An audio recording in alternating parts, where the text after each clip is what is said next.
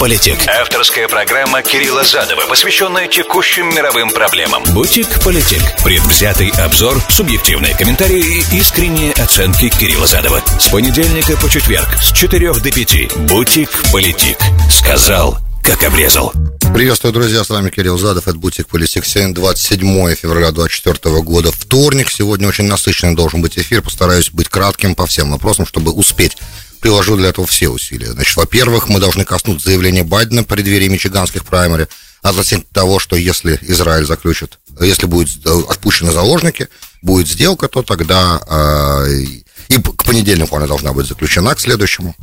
Вот, а то тогда в Рамадан не будет войны. Значит, это первый момент. Потом мы должны коснуться заявления Эммануэля Макрона относительно потенциальной возможности отправки натовских войск в Украину, естественно. И финальный сегмент — ядерные вопросы, обещанные вчера Иран и Германия. Вы не поверите, но да, начались разговоры относительно производства собственного ядерного оружия Германии. Это интересно. Внутри Германии начались разговоры, и все последствия этих разговоров пытаемся разобрать в оставшееся у нас тогда к тому моменту уже время.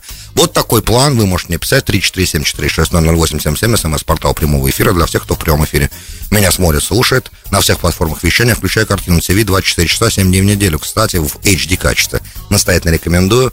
Вот, теперь все, кто на YouTube-канале, добро пожаловать. Подписывайтесь, естественно, его найти очень просто. Набирайте Кирилл Задов в Google Search или в YouTube Search, получаете канал, подписывайтесь. Там у нас дискуссионная платформа. Все в парламентских нормальных выражениях, все очень интеллигентно, разумно, интеллектуально. Вот.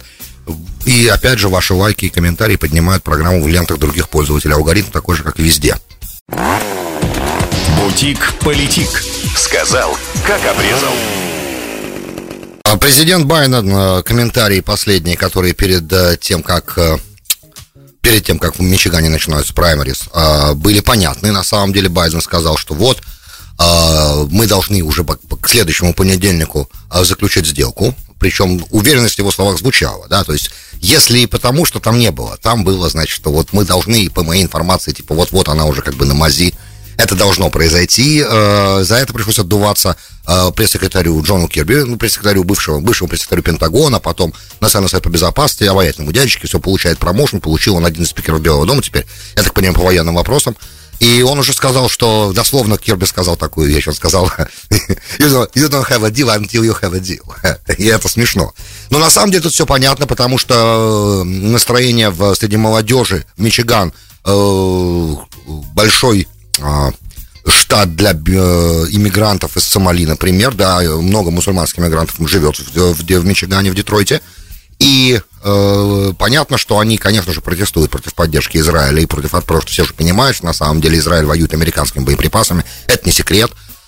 И, соответственно, даже если Конгресс до сих пор не утвердил 14-миллиардный пакет в рамках общего пакета помощи заграничного, да, 95-миллиардного, при этом где 60 миллиардов для Украины, 14 для Израиля, деньги на границу и деньги для Тайваня, там, по-моему, 10 миллиардов для Тайваня. И исходя из того, что пока Конгресс это не утвердил, это как бы все равно не отвлекает лево и прогрессивно настроенную часть Демократической партии и молодежь Демократической партии от того, чтобы высказывать свой протест относительно поддержки, которую США оказывает Израилю на международной арене, ветуя любые резолюции Совбеза о прекращении огня, без привязки к освобождению заложников, например, как в последний раз произошло на той неделе. В общем, они там планируют голосовать на этих праймарис против всех. В принципе, что означает голосование за Трампа, и понятно, что Байден все равно, как он единственный кандидат от Демократической партии, он побеждает, да, это важно сказать. И более того, все эти разговоры внутри Демократической партии относительно того, что вот, мы недовольны, мы будем голосовать против, каждый голос против, я надеюсь, что уже этим ребятам объяснили этот момент. Любой голос против в ноябре Байдена среди демократического избирателя или неявка на выборы, что равносильно, да, что одно и то же.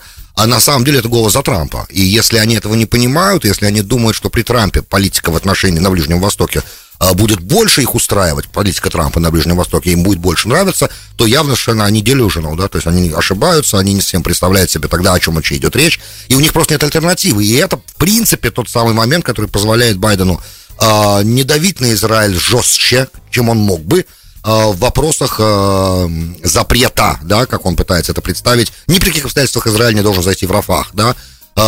Ну, сейчас это мягче подается, были моменты, когда это жестко подавалось, сейчас это подается без плана эвакуации 1,5 миллиона человек оттуда. Израиль план подготовил, он пока в деталях полностью не раскрыт, но как бы мы детали этого плана, как бы они утекали в прессу. И создание в районе анклава Гуш-Катив бывшего, да, откуда выселены были поселенцы, на юго-западной части сектора, севернее Рафаха, северо-западнее Рафаха, Гуш-Катив на берегу Средиземного моря, большого достаточно лагеря на 15, там 25 лагерей, 15 лагерей по 25 тысяч палаток в каждом должно было быть создано, и, по-моему, эта работа уже ведутся достаточно давно, все запасается, логистика продолжается, опять же, Израиль тоже ведь рассчитывает теоретически на то, что если сделка будет заключена, и 45-дневное перемирие наступит для освобождения 40 заложников в обмен на 400 заключенных. Такой план, от которого Хамас позавчера бэкдаун немножечко, то есть отозвал свое согласие предварительное. Официального ответа пока еще не было. И ожесточенные переговоры на самом деле продолжаются и в Дохе, в Катаре, и в Каире, и в Париже, да, в 3 точках. Не уверен, где сейчас израильская делегация. Я думаю, что в Катаре еще присутствует, но в Париже и в Каире уже нет.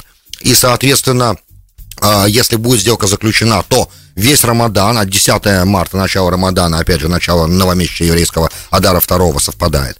Если сделка будет заключена и наступит перемирие, то весь Рамадан, и даже, может быть, больше, 45 дней от момента заключения сделки не будет войны. И это, с точки зрения, опять же, по религиозным соображениям очень важный момент, и израильтяне тоже этот момент понимают, учитывая, что традиционно в Рамадан активность палестинских террористических структур последние годы усиливалась. И, конечно, было бы неплохо, наверное, на какое-то время успокоить ситуацию. Хотя, опять же, с точки зрения простой военной логики, мою позицию вы знаете, я говорил об этом много раз, что заложники, жизнь их очень важна. Но задача обеспечения национальной безопасности государства важней. И это в первоочередный момент. И если в результате наступления этого 45-дневного перемирия в итоге получится ситуация, при которой военные действия не будут возобновлены, то это поражение Израиля в этой войне и как бы со всеми вытекающими отсюда последствиями, которые я опять озвучивать не хочу, но в архиве это все можно найти. Вот. Поэтому мою позицию вы знаете. Теперь, соответственно, Нетаньяху продолжает говорить все время, что мы заходим в Рафах в любом случае, будет перемирие, не будет перемирия, не будет перемирия, мы зайдем раньше. Дедлайн для этого заключения сделки, он 10 марта, начало Рамадана. Вот. Причем администрация продолжает говорить также, что нет, ребята, в Рафах нельзя заходить, но все комментарии, которые Нетаньяху дает, они как бы остаются без ответа. Также Байден позволил себе, опять же, для того, чтобы привлечь на свою сторону прогрессивных избирателей и молодежь в Демпартии, сказать, что если в Израиле продолжит оставаться у власти, это очень, кстати, невидный комментарий, честно говоря, что если в Израиле продолжит оставаться у власти жестко консервативное правое правительство, это не заслужит, он потеряет поддержку в мире, да, его военные усилия, на что Нетаньяху ему сегодня же ответил в социальных сетях, ну, как бы, то есть в публичном пространстве, что 4 из каждых 5, в новостях вы это слышали, 4 из каждых 5 американцев поддерживают израильскую сторону в этой войне. И это главная, как бы, поддержка, которая Израиль интересует и волнует. Примерно так это прозвучало, и это, на самом деле, эта перепалка продолжается. Честно говоря, я вообще не ожидаю в ближайшее время какого-то личного контакта между Байденом и Нетаньяху, потому как, уже много раз об этом Wall Street Journal писал, что отношения между ними подходят к точке кипения. И это, честно говоря, нехорошо, но выхода-то нет. Ни у Нетаньяху, ни у страны в целом, я имею в виду Израиль. Эта война должна быть закончена победой. Хамас должен быть в Газе полностью уничтожен. Или оттуда вывезен те, кто там остаются. Но для этого все равно потребуется операция в Рафахе, это понятно. Если только в течение 45 дней не будет 45 дней перемирия, если оно наступит, не будет заключена сделка дальнейшая о том, чтобы бейрутский вариант там 83-го года был исполнен, например. Да, что теоретически тоже возможно. Опять же, я очень сомневаюсь, что Израиль захочет Синвара отпустить живым из всей этой истории, и не только его. Там еще есть несколько ребят, которые, в принципе, не могут продолжать жить, правда ведь? С точки зрения обычного, простого такого вот цивилизационного подхода. Эти люди должны умереть. Я не вижу тут другого, на самом деле, варианта. Теперь понятно, что там еще остается в Рафахе по израильским оценкам 4 батальона. Если нужно будет, если будет возможность заключить сделку, что они оттуда уйдут, да, совсем, да, будут вывезены кораблем, не знаю куда, как это было с арафатовскими 11 тысячами боевиков после израильского захода в Ливан. Если это будет так, да, и они будут увезены далеко, там, где они не будут абсолютно релевантны, актуальны, да, и можно будет потом сосредоточиться в Иудее и Самарии и приступить к восстановлению Газа уже без Хамас, это будет другая система истории. Теоретически все возможно, но мяч на стороне Хамаса сейчас. Пусть ребята решают, что они готовы принять. Сам факт того, что они еще решают, что они готовы принять, что они не готовы принять, это не очень хороший знак для Израиля. Значит, война, какой бы успешной со стороны она ни выглядела, на самом деле не очень успешна. Я вам уже это тоже говорил. Так, эту страницу пока мы перевернем. К этому разговору мы вернемся завтра. Я надеюсь, что завтра у меня будет Дэвид Кройтман здесь, командир отряда самообороны Иерусалима, который расскажет нам последние ощущения внутри нации, да, я имею в виду, естественно, Израиль сейчас, относительно того, что и как дальше будет, как это выглядит изнутри. Это маленький анонс на завтра. Надеюсь, что все получится. Теперь, относительно после саммита во Франции, да, в парижского саммита вчерашнего, который собрал экстренно Эммануэль Макрон, Бонапарт Петит, да, собрал экстренно для того, чтобы... Немножко смешно, но если бы не было, это было бы смешно, если бы не было так грустно. Собрал саммит для того, чтобы показать, что в ситуации, когда всем стало понятно, что вышеупомянутый 95-миллиардный пакет, в котором есть 60 миллиардов долларов для Украины, не проходит Палату представителей пока, потому что в любом случае у Палаты представителей на эту неделю есть чем заниматься, и это совсем не иностранная помощь, это не помощь иностранным другим государствам, а это избежание шатдауна. Для тех, кто не в курсе, у нас после того, как бюджет был принят, нужно было принять 4 appropriation билла, да, так называемые законы, которые позволяют этот бюджет правильно тратить, то есть распределяют все эти суммы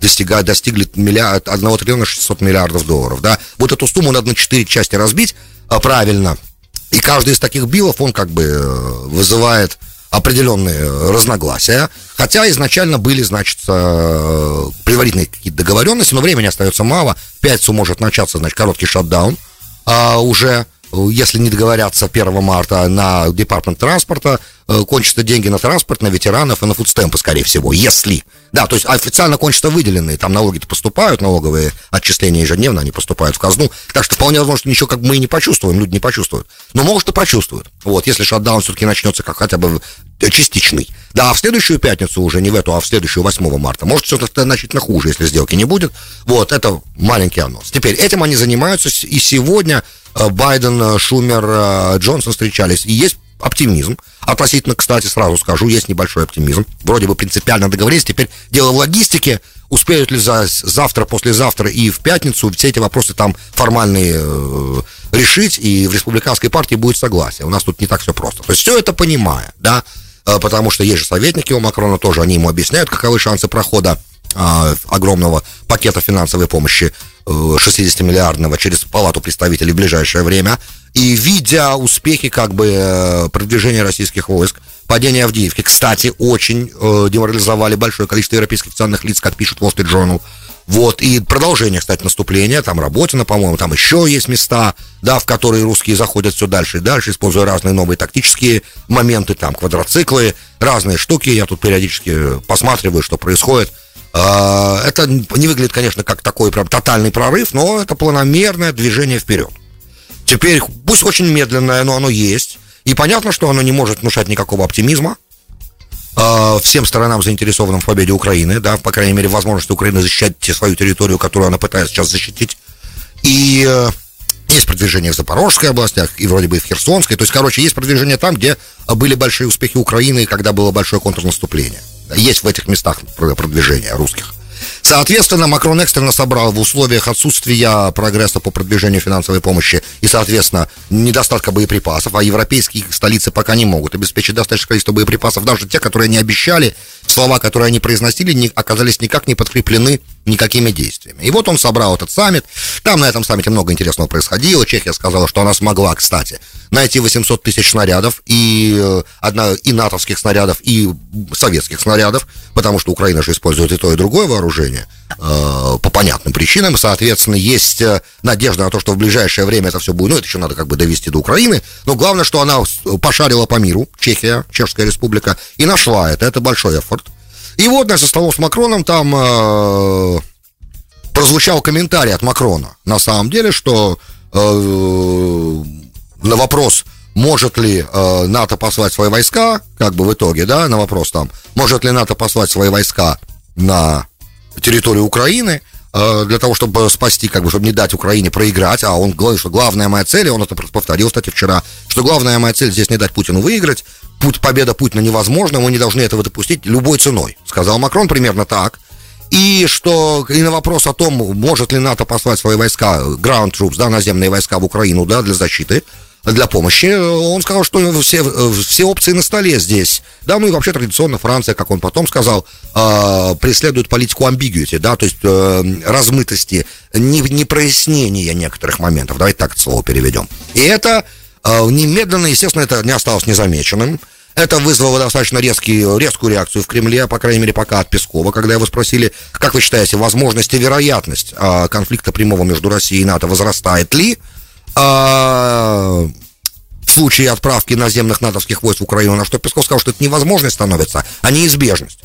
И это достаточно жесткий ответ, учитывая, что пресс-секретарь президента России должен проявлять достаточно большую осторожность в своих словах, и дипломатически определенные нормы работают, то есть нужно каждое слово взвешивать, значит, это был взвешенный комментарий, то есть, ну, это как с точки зрения реализма, это понятный ответ. Вот. Соответственно, и, кстати, естественно, что подобный комментарий Макрона мгновенно вызвал достаточно жесткую реакцию внутри, растерянность небольшую других членов Альянса. Ни Польша, ни Великобритания, ни Германия таких планов не имеют, о чем они заявили. Да, отправки каких-либо серьезных наземных группировок туда, в Украину, учитывая, что британцы там немножко есть и так, как, кстати, их министр обороны и сказал, что некоторые группы британских советников там присутствуют для помощи украинской армии, но это совсем не означает, что мы готовы отправлять туда наземные группировки войск. Вот, ну то есть как бы идея того, что какие-то еще европейские нации готовы в Украине умирать за Украину, она настолько, на самом деле, для других членов по НАТО, союзников по НАТО неожиданна, что все глаза были на Макрона, мол, что ты говоришь такое вообще, о чем вообще идет речь здесь. Тут немножко, тут понятно, как бы внутриполитические моменты определенные, и внутринатовская игра понятна, потому что, учитывая перспективу прихода Трампа в ноябре, ну, по крайней мере, его победы на выборах и прихода в январе 25-го в Белый дом, известная позиция Трампа, учитывая, что Макрон с Трампом несколько раз встречался, они примерно понимают, где у них точки, да, и в НАТО все, в принципе, понимают, что означает приход Трампа в Белый дом к перспективам каких-либо натовских военных операций, и опасаются, естественно, американского изоляционизма, который, да, в любой момент может наступить, все может произойти. Если это, да, произойдет, то, получается, тогда европейские союзники, они сами по себе. И помня, да, что в отсутствии, как бы, вакуума же не может быть, правильно, если нет лидера, если Америка больше не лидер НАТО, например, да, в будущем, прицел-то вперед, у Макрона же еще есть несколько лет в Елисейском дворце есть, значит, если Вашингтон не лидер, то кто тогда лидер? И Франция считает, что она тогда лидер, потому что, ну, как бы, если вспоминать историю создания, как бы, НАТО и всего, то, по большому счету, да, Франция, хотя и Великобритания тоже, да, они, во-первых, две ядерные державы в НАТО, кроме Америки, вот и единственные европейские ядерные державы, две, да, которые в состоянии, которые с боеспособным милитари, которая хоть, по крайней мере, принимала участие в реальных военных действиях в последнее время. Вот, и то, что говорит Макрон, я не сомневаюсь, что это блеф со стороны Макрона. Это примерно то же самое, как когда-то Буш говорил про иранский вопрос, мы к нему позже придем, к иранскому вопросу. Когда Буш говорил, что, а что вы будете делать, если Иран разработает ядерное оружие и будет продолжать его разрабатывать, он тогда говорил, что все опции на столе. Это традиционная фраза, которая перекочевывала, потом от Буша перекочевала к Обаме, от Обамы перекочевала к Трампу, как бы, да, что все опции на столе, очень удобная формулировка. Но есть разница, да, потому что Иран не обладает возможностью ответного удара, а страна, против которой они планируют воевать на украинской территории, если они, да, разместят там натовские войска, она обладает. И это... ну, не то, что прям такой акт сознательного самоубийства, а в политическом реализме это, в принципе, вещь, которая, ну, противоречит, как бы, самой парадигме, да. Государства ведут себя рационально, да, первый постулат политического реализма, и это немножко нерационально, потому что это, в принципе, сознательное самоубийство. Ну, если ситуацию раскручивать до ее логического завершения, то это, ну, я уже не говорю про всякие исторические параллели, я сейчас не хочу на 2 часа, передо мной нет Такера Карлсона, поэтому я не буду начинать прям с тевтонских рыцарей, но я хочу сказать, что, например, почему-то у лидеров Франции небольшого роста есть какой-то непонятный по отношению к России все-таки комплекс, да, и по идее события начала 19 века, первые его трети, по крайней мере, должны были Францию научить, что никакое противостояние для Франции с этим государством в военном отношении нежелательно. Мне так кажется. И если эти уроки до сих пор Франция не выучила, то она, при всей моей любви к Франции, то она, по идее, может проконсультироваться с немцами по этому вопросу, у которых тоже есть несколько достаточно плачевный опыт этого всего.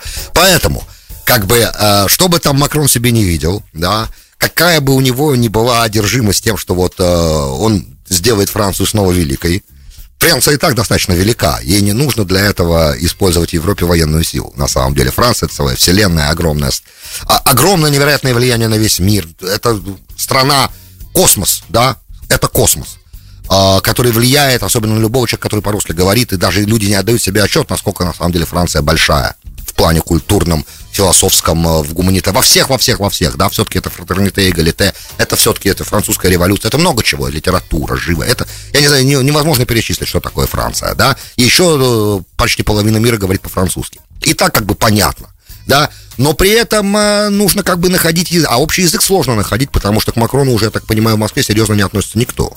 Да, то есть, опять же, что толку? В 2021 году в последней четверти 2021 года, по-моему, несколько раз Макрон общался с Кремлем, приезжал туда, этот огромный стол все помнят. В итоге все эти разговоры ни к чему не привели. И Макрон, кстати, в течение того времени, что он был на посту, вот сейчас он на втором сроке, он достаточно часто менял свою позицию почти на противоположную, но традиционно выступал за то, чтобы Европа получила самостоятельность, наконец-то смогла в военном отношении быть самостоятельной, то есть вернуть Европе суверенитет.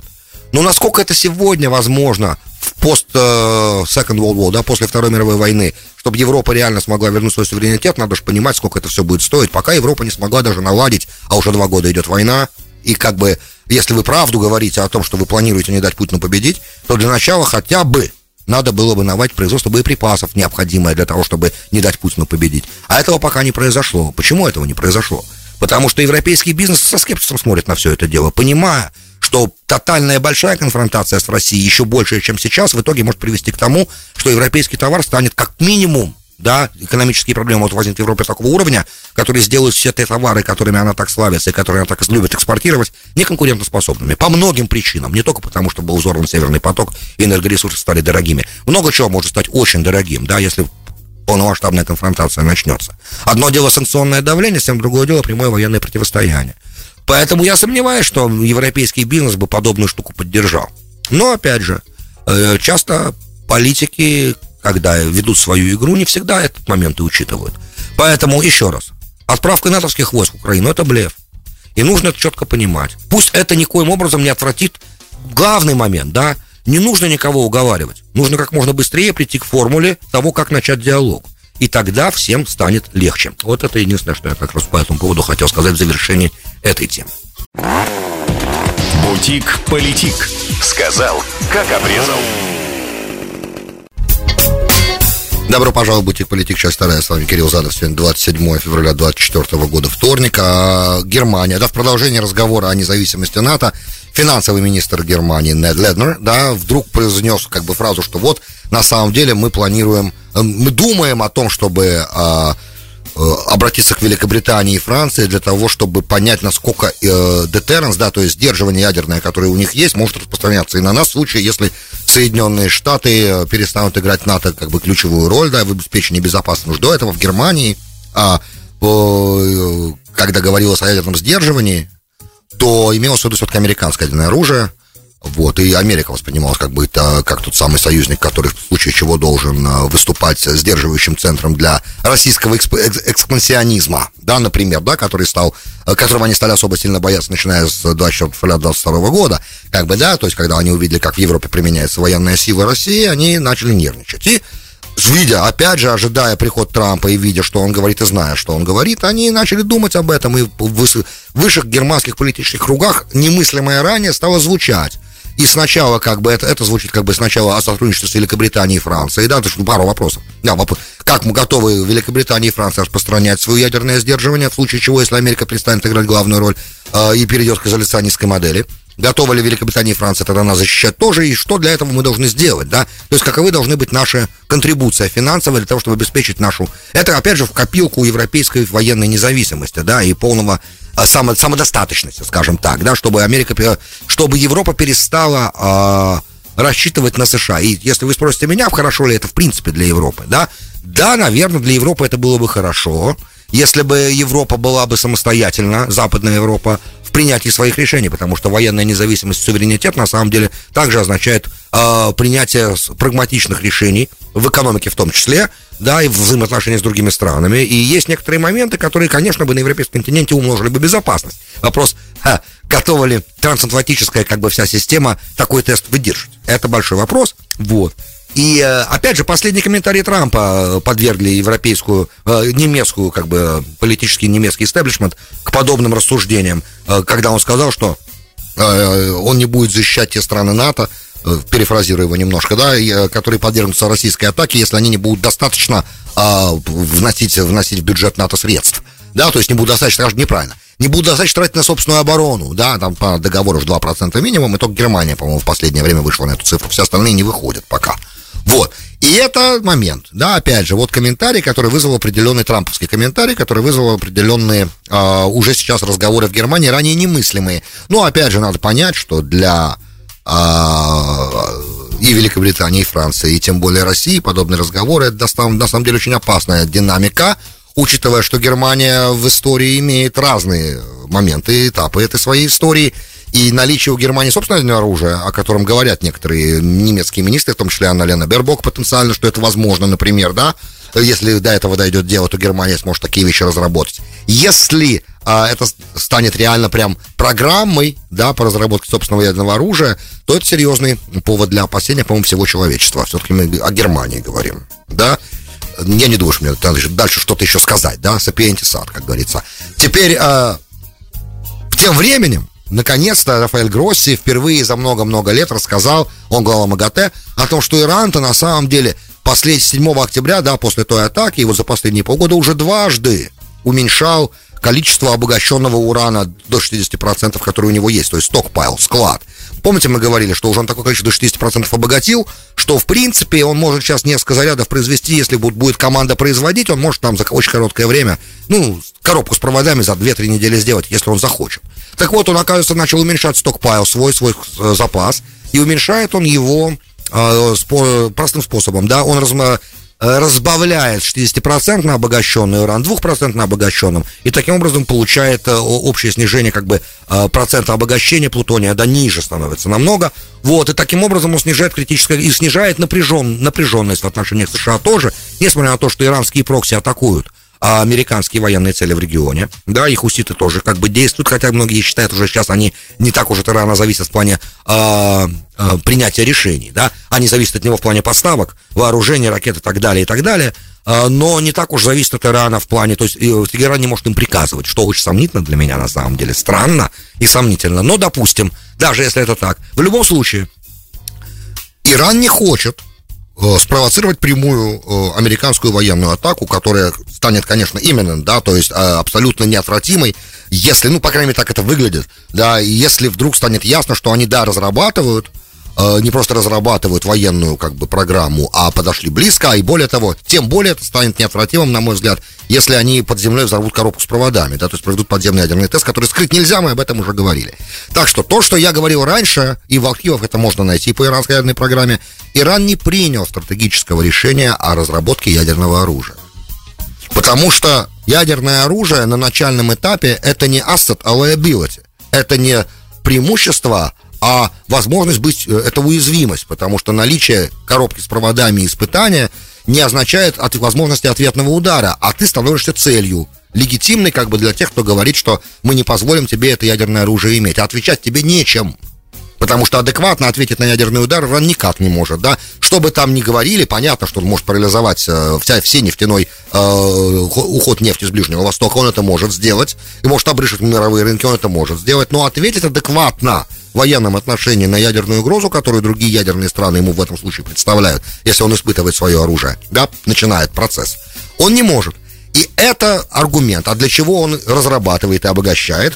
Логика диктует, что он это делает для того, чтобы держать подвешенным, простите за яйца, всех остальных и диктовать свои условия, выторговывать для себя лучшие кондиции и, опять же, играть на нервах здесь, да, потому что, как объяснил нам Эммануэль Макрон, ambiguity, да, такая размытая позиция, непроясненная, она как бы внушает больше страха. А страх в реализме это не так уж и плохо. Кстати, вот пока моя, как бы, то, как я понимаю иранские устремления, работает, да, абсолютно нет гарантии, что оно также будет и дальше, но пока вроде бы да, работает. Друзья, большое спасибо, что были со мной. С вами был Кирилл Задов. Вы слушали «Бутик Политик». До встречи завтра. «Бутик Политик». Сказал, как обрезал.